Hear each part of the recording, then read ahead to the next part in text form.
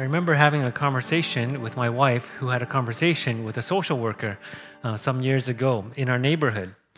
And this social worker's role was to connect people in the community together. He was kind of a community center social worker.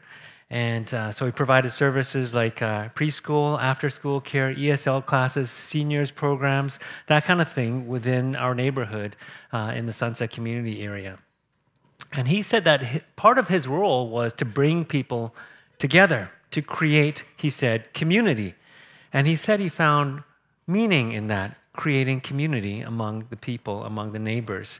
People were looking for community. People in Vancouver often feeling isolated and alone despite living in close proximity to one another. Everybody kind of minds their own business and they don't really talk to each other. And so it's easy in a city like Vancouver to feel alone. But here's the really interesting part. He said that even after people find community, get connected to one another, get connected to these various services, he felt that he still felt like there was something missing in his work. People are looking for something deeper than just community, deeper than just personal connection. I think ultimately people are looking for meaning in their lives, purpose in their lives. In a word, they're searching for God. And Scripture, the Bible, provides us with that, with the story of God.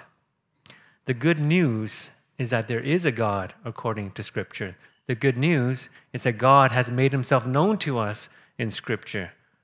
And the good news is that God has made himself known to us through Jesus in history.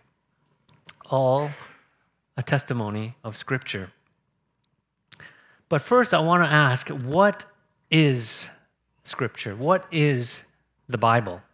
What exactly is the Bible? I mean, we teach from it every week, and I'm sure many of us read from it all the time. What is the Bible? Have you thought about that? What is the nature of these writings, which we call the Bible? Because I think the way you think about the Bible will change the way that you read it. So here are a few different ways of thinking about what the Bible is. Number one, the Bible is a set of theological truths about God. Number two, the Bible is a collection of historical documents about ancient Israel and the early church. Number three, the Bible is a guidebook teaching us how to live rightly. Number four, the Bible is a true story of God's interaction with the world. So just look at these four answers, four very common answers about what the Bible is, and think, what do you think the Bible is? What is Scripture to you? And there's no real right or wrong answer here. There's one I think that I find is the best, and I'll tell you why in a moment. But each of these has correctness to them. Each of them is right in a sense. But which one speaks truly to your experience the most out of these four? Now, if you had to pick one would be the one which would be the best answer, which one would you pick? Most fundamentally, I think the Bible is a story of God interacting with the world, a true story of God interacting with the world. So, not only do I think Scripture is inspired, but I think the shape of Scripture is inspired. That is, the way that Scripture unfolds itself and reveals itself to us and how God has revealed himself to us in it is actually inspired as well. So, for example, if you read some other scriptures from other religious traditions, like the Quran or the Hindu scriptures, the Vedas, or Upanishads, or the Buddhist scriptures, you won't have the same sense of narrative flow that you find in the Bible. What the Bible is there's this beginning, and then there's this middle, and then there's this end. There's this flow in the plot. There is a plot. There's a main storyline. And that's not the same in many other scriptures, most other scriptures in the world. I can summarize this plot of the Bible in a sentence. It is the establishment of the kingdom of Israel. And then we can kind of break this sentence into three main parts, I think. Part one, well, there's the prequel, first of all, from creation to Babel, but part one, I would say, is Abraham and the promise. There's this promise that's given to Abraham. That's the first part. The second part, this promise is finally fulfilled in Israel through David, King David, the establishment of this kingdom. It's been established. That's part two. Part three, this kingdom fails. The king fails, even from the very beginning, from David onwards. But not just David, the whole line of kings fails as a whole. Failure. It's not that every king is complete failure, but as a whole, what happens is that the kingdom fails. Part one, part two, part three. The story of the Bible in a nutshell. Visually, it might look something like this. Genesis to Babel, the promise to Abraham, part two. Israel, the kingdom, part three. Exile. How we understand what the Bible is impacts how we understand what the gospel is, what the good news is. And that's what we've been looking at the last couple of weeks and in this series. The gospel, in light of this whole story, has been our subject. What is a whole gospel according to the whole Bible? A biblical version of the gospel. And the gospel is that there is a conclusion to this story. There's a conclusion to this story which finds itself in a question mark. Where is the kingdom? The conclusion to that story is found in the New Testament, in Jesus as the King. So I want to look at that first verse that we had just read out to us from Heather just now. This is one of the gems, I think, in the New Testament as we think about what is the gospel, because Paul spells it out in one sentence. What is the gospel? He says, remember Jesus Christ. Remember, Christ means Messiah, right? Messiah means anointed. Anointed are kings. Remember Jesus Christ, raised from the dead, descended from David. This is my gospel. It's pretty simple, pretty straightforward. That's as short as you get, as succinct as you can get. This is my gospel. But notice, again, the emphasis here. Remember Jesus, Messiah. That means this emphasis on kingship, the kingship of Jesus. Raised from the dead. So remember we talked about resurrection from crucifixion. The emphasis in Romans chapter 1, what was Paul really emphasizing there in his resurrection? It was what? Again, his exaltation and kingship. That even though he was crucified and no king in the ancient world could be recognized as a king if they were crucified, even though Jesus was crucified, Paul is saying he was resurrected, and that's the evidence that he is still king. And then this third phrase, descended from David. Again, who is David? Right? He was the greatest king of Israel according to their memory, their social memory, their understanding of who he was, their religious memory of him. David, the greatest king, descended from this line. This is who Jesus is. This is the good news. And we looked at that word too, euangelion in the Greek. And there's this background, which is a proclamation of universal good news beyond just kind of what we think sometimes of salvation or just the church or just a spiritual understanding of the gospel. No, gospel is much, much bigger and wider than that. This is good news for everyone. This is good news. Whether you hear it or not, this is good news for the whole world. Jesus is King. He is Lord. So that's what we've been looking at the last few weeks. So just to summarize again, week 1, we looked at distortions and distractions, some of the things that maybe sometimes we have caricatured or maybe truncated or shortened the real gospel, the full gospel. Second week, we looked at this notion: Jesus really is king. That's the core of the gospel, the sweet spot of the gospel. Today, we're going to look at what kind of kingship Jesus exercises in this world. So a different kind of king. And then in the subsequent weeks, we're going to continue to look at this subject of gospel, using it as a lens to talk about different issues. So we're going to look at, just to get the next slide, we're going to look at evangelism, the church, discipleship, society, transformation, and worship. So, I mean, the gospel is such a wide-ranging subject, such a impactful subject. It should be. And so we're just going to look at from the lens of this good news of who Jesus is and how it impacts these various areas of our lives. Okay? And today, again, we're looking at this notion. Who is this king? What kind of a king is Jesus? What kind of a king is Jesus? Now, the whole idea of kingship is a little bit foreign to us, isn't it? What is your experience of kingship? What's our experience of kingship today? Is this a king? Oh, well,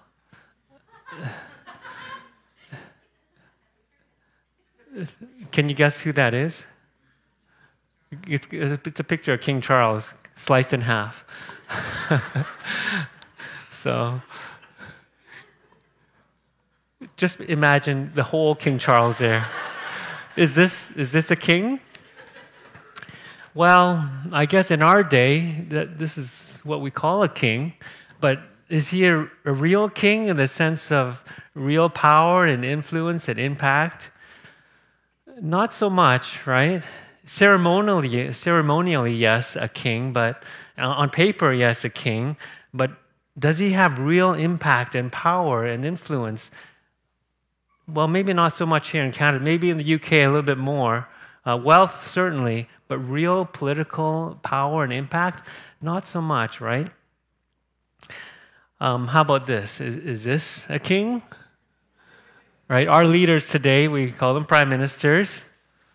Well, in Canada, maybe as kind of a little humble nation among the world, maybe we wouldn't consider him a king.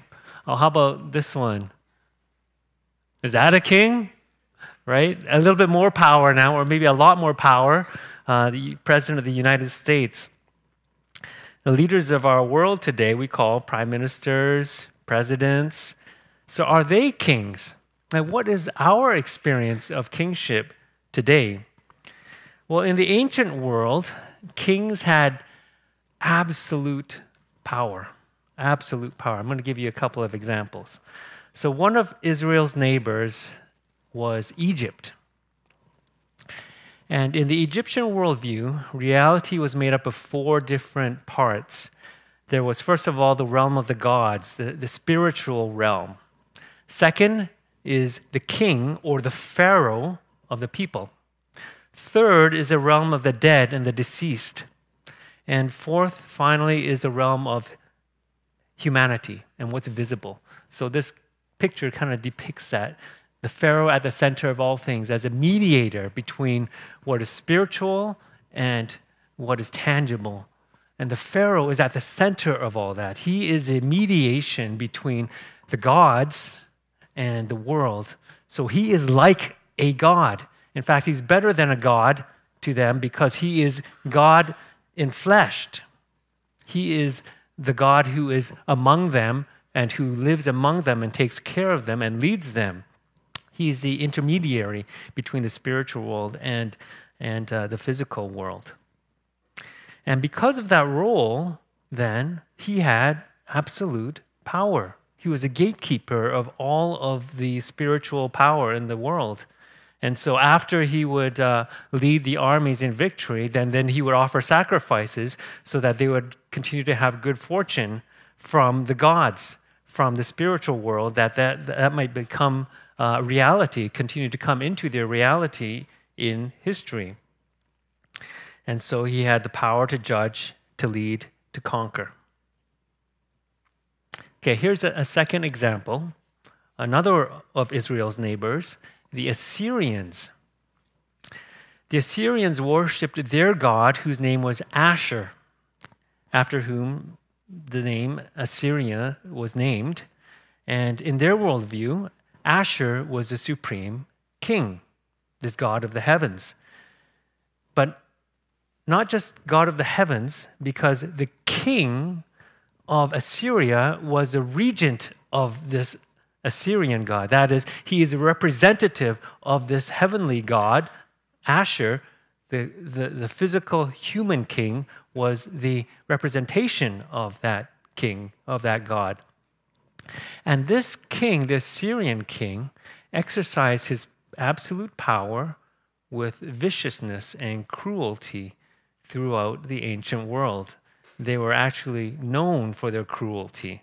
So if you read the Assyrian history books, which the empire lasted almost 2,000 years, this is the refrain that echoes again and again through their histories. I destroyed, I devastated and burned with fire those which resisted my rule. I destroyed, I devastated and burned with fire those which resisted my rule, from the emperors of the Assyrian Empire.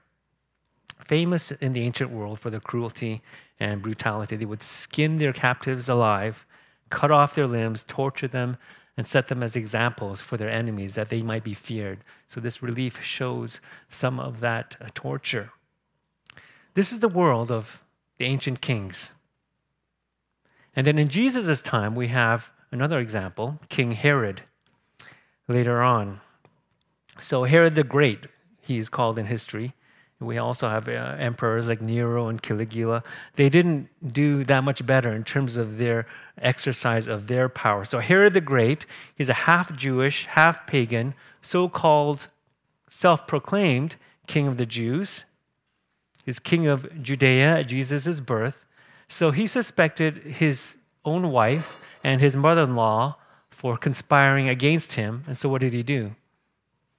He murdered them. He killed them. He suspected 3 of his sons for wanting his power as they were maturing and growing up. He killed them. He killed his son, or 3 of his sons, his wife, his mother-in-law, just to continue to retain that influence and power. This was the exercise of his kingship. This is the world of ancient kingship in Jesus' day. So on the one hand, we have modern examples of kingship, half of King Charles and, Justin Trudeau. And then on the other hand, we have ancient versions of kingship. What is Jesus like as a king? Let's turn to our text, Philippians chapter 2. This is one of the most profound passages in the New Testament, Philippians chapter 2. It's been the source of some of the church's oldest creeds and confessions about the identity of who Jesus is as the Son of God. For today, I just want to ask one question. What does this text say about Jesus' kingship? What kind of king is Jesus? Is he like these ancient kings with absolute power, terrifying, cruel power even? Is he like that? Well, our passage describes the kind of journey that Jesus went through, the 3-part journey. Verse 6 and 7 is the first part. Verse 8 is that middle part. And then verses 9 to 11 is the third part. So verse 6 to 7, being in the form of God, this describes his life before he became human. It's in the middle of that paragraph there. Who, though he was in the form of God, did not count equality with God a thing to be grasped. In the form of God. And then verse 8, talking about his life on earth. Though he was in the form of God, he took on the form of a human. He took on the form of a human being. And not only just a human, but a servant, which, by the way, is also translated slave in the Greek. It's the same word. So he took on the form of a slave as a human being, not only a slave, but dying as a human being. So obedient to the point of death is how Paul puts it. And not just dying, but dying on a cross of all things in the ancient world, which was a shameful thing. And then in verses 9 to 11, talking about his life after his resurrection. And then God exalted him to heaven so that every knee in heaven and on earth and under the earth should bow to him.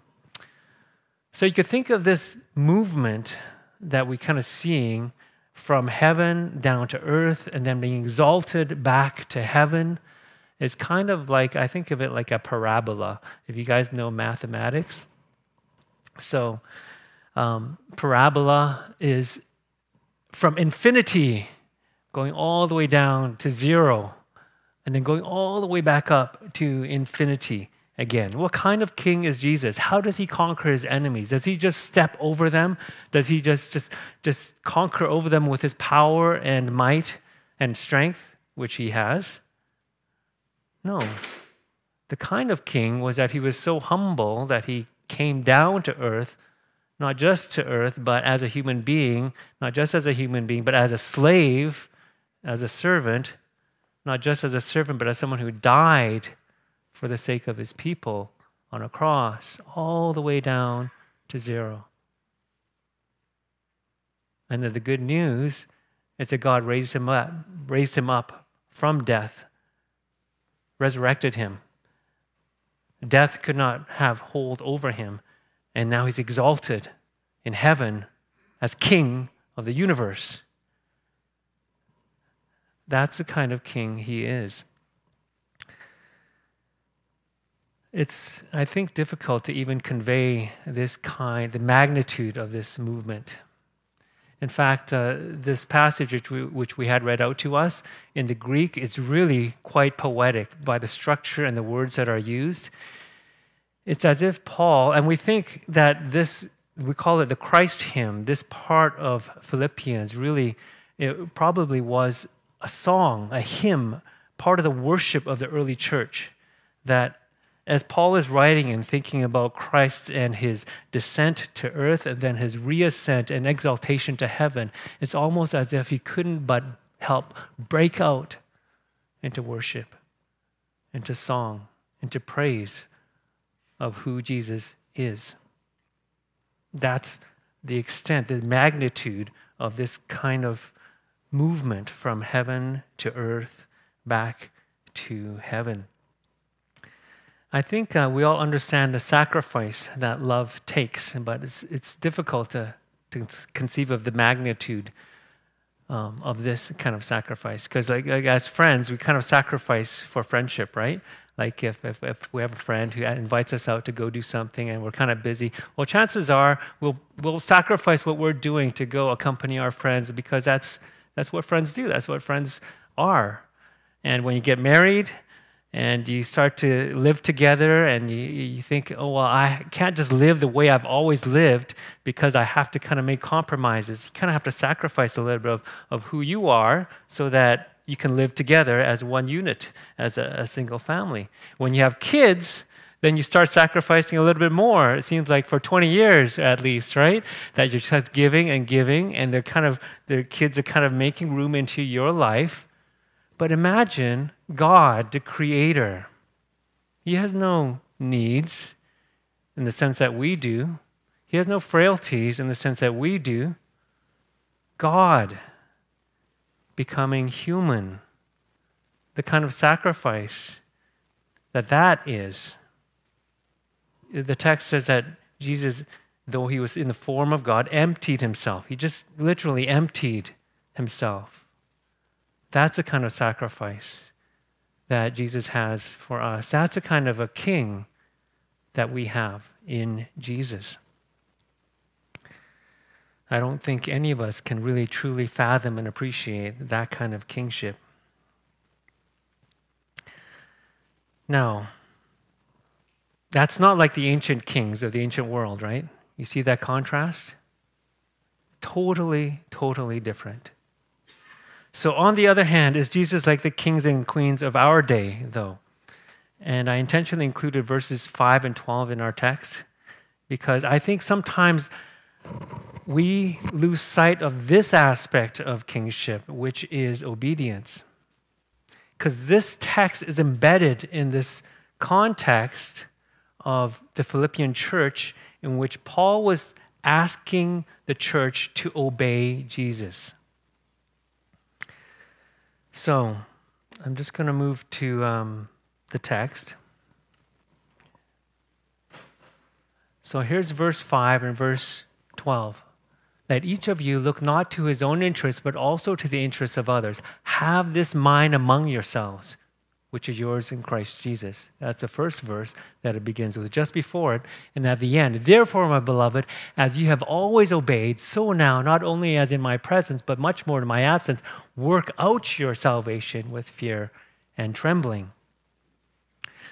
So what's going on in the church in Philippi is that there's this kind of people there's some disunity, maybe people kind of one-upping one another. And Paul says, don't think like that. Don't have that have the mind of Jesus. In other words, this is a command. It's an imperative. And then, right at the center of our text was a Christ hymn, and this verse here about Jesus, and being found in human form, he humbled himself by becoming obedient to the point of death. So obedience, obedience, obedience. The point is that Jesus' kingship is not just token kingship. Jesus' kingship is not just ceremonial kingship. There is this deep sense of obedience that Paul is trying to inculcate, is trying to work out in the Philippian church. That's why he says literally, work out your salvation in fear and trembling. That there's a sense of Jesus is king. Yes, he has that same kind of power that the Assyrian and the Egyptian kings did have. He didn't take advantage of it. He didn't utilize it in the sense of bringing his enemies down and stepping on them. He instead gave that power up for us. And yet, he is still king. He is still Lord over this universe. And so as you come to this knowledge of the understanding of who Jesus is as king, he's inviting us, Paul is inviting us to continue to have that sense of obedience and lordship of Jesus in our lives. If the core of the gospel is that Jesus is king and Lord over this universe, and he's demonstrated that through his resurrection from the dead, then the flip side of that kingship is our obedience. Our willing obedience to this king. This king, he knows your life. This king, he sees your life. He knows every aspect of your life. And this king has an opinion about your life and my life. He doesn't just actually have an opinion about it. He actually has words for us, imperatives for us, commands for us. He wants us to do and to obey certain things in all areas of our lives. But the point is not just for us to feel guilty and afraid, right? He's not the Assyrian kings. He is a true king, but he's a king who exercises his kingship through sacrifice and love. The point is that we fuse together our obedience with our worship of him. So every Sunday we come here, Tiago and team, they lead us in worship, and we sing these wonderful songs about our praise of him and our worship of him. But what this text shows me is that our worship of him and our obedience to him, they need to go hand in hand. So that when we leave this place on Sunday morning, we don't go back to our lives and everything kind of just looks the same. Right? We don't disrespect people and we treat people the way that we would if we hadn't encountered Jesus. There's this fusion of our life here in worship and our everyday life that needs to happen. this togetherness between our worship and our obedience. I'm inspired by the story of Keith Green. Some of you might know him. I kind of date myself a little bit when I say that name, Keith Green. Now, I didn't listen to him growing up because I'm not that old, but he's this wonderful musician, one of the early pioneers of the modern Christian praise songs. Extremely, extremely talented musician, and he was pursuing fame and fortune as a musician in the early 70s in Los Angeles. And in the midst of that pursuit of fame and fortune as a musician, he became a Christian. He met Jesus. And after that encounter, his life changed. He devoted all his energy, all his time, his musical talent to the Lord instead of for himself. So his focus was no longer about his own musical career, but now it was about encouraging others and challenging others and worshiping and helping others to worship Jesus. And he would give concerts and he would stir thousands of people to missionary work through his concerts. He would challenge thousands of people to rededicate their lives and to give their lives to discipleship to Jesus through his concerts. You might recognize some of the more famous songs that he wrote, still sung today. There is a Redeemer, Jesus, God's own Son. O Lord, you're beautiful. Your face is all I seek. Some of these songs we still sing today. One of his lesser-known songs is called To Obey is Better Than Sacrifice. I'm going to read some of the words to us. The lyrics go like this. To obey is better than sacrifice. And then he speaks as if in the first person from God's perspective. I don't need your money. I want your life. While you speak of grace and my love so sweet, how you thrive on milk but reject my meat. And I can't help weeping of how it will be if you keep on ignoring my words. While you pray to prosper and succeed, but your flesh is something I just can't feed. To obey is better than sacrifice. I want more than Sunday and Wednesday nights. Here's another song that he wrote. It's called Make My Life a Prayer to You. Make my life a prayer to you. I want to do what you want me to. No empty words and no white lies, no token prayers, no compromise. I want to shine the light you gave through your Son you sent to save us. From ourselves and our despair, it comforts me to know that you are really there. I want to die and let you give your life to me so I might live and share the hope you gave to me, the love that set me free. I want to tell the world out there you're not some fable or fairy tale that I've made up inside my head. You're God, the Son, you're risen from the dead. And he devoted his life to challenging and equipping the church. Not just worship, but worship and obedience together. Work out your salvation with fear and trembling, says Paul.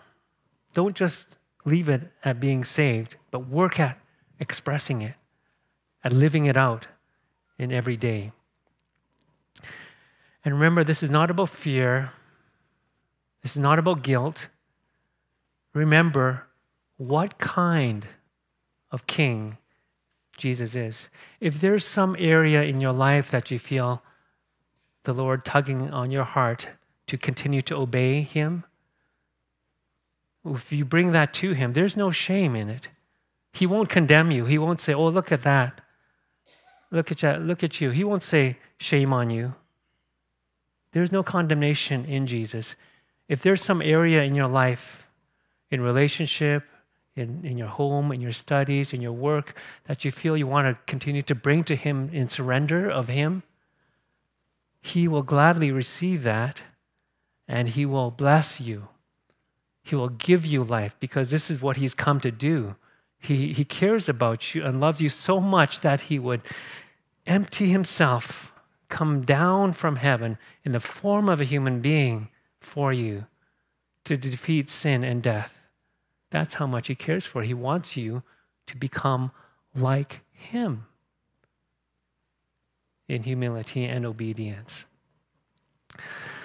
So I want to transition now into a time of reflection, give us an opportunity to lift up those areas in our lives where the Lord may be asking you to continue to obey Him. In a moment today, we also get to celebrate communion, which is a wonderful, wonderful reminder of the good news. This is the gospel message kind of in concrete form. But before we do that, I want to give you an opportunity just to respond in your own heart. So I'm going to give you a few minutes.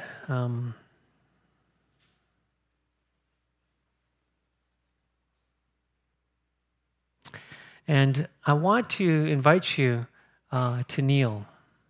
So I know that the chairs are not super conducive to that, but maybe if you can, if you're able to, and if you're willing to, why don't you lift the chairs up and then kneel on the ground as a sign of your obedience. And if you can't, that's okay. Then I invite you to kneel in your hearts.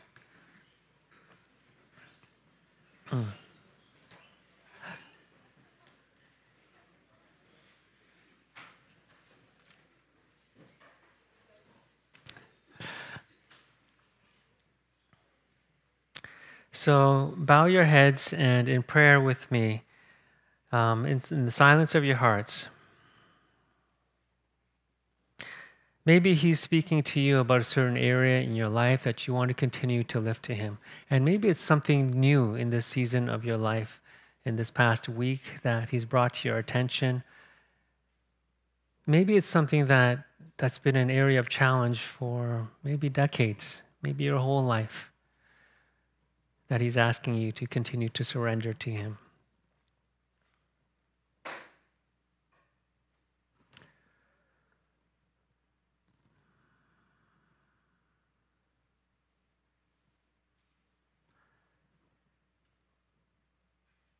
So be mindful of the people in your life, of the tasks in your life, the service in your life, the work in your life.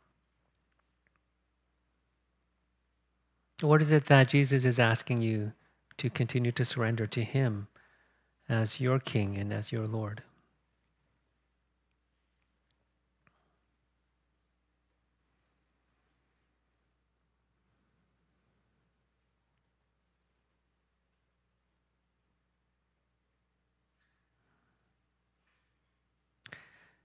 And if this is your heart's prayer, I invite you to pray it with me in your heart. Lord, I'm sorry for doubting your kingship in this area of my life. I'm sorry for resisting your kingship in my life, for trying to do things my own way. I'm sorry that I keep forgetting that I don't need to take matters into my own hands anymore, that I don't need to control or retaliate or to force my own way. I don't need to run away. Lord, I want to surrender again to you, to your way, to the way that you do things, and to your will. Lord, may your kingdom come. Help me to obey.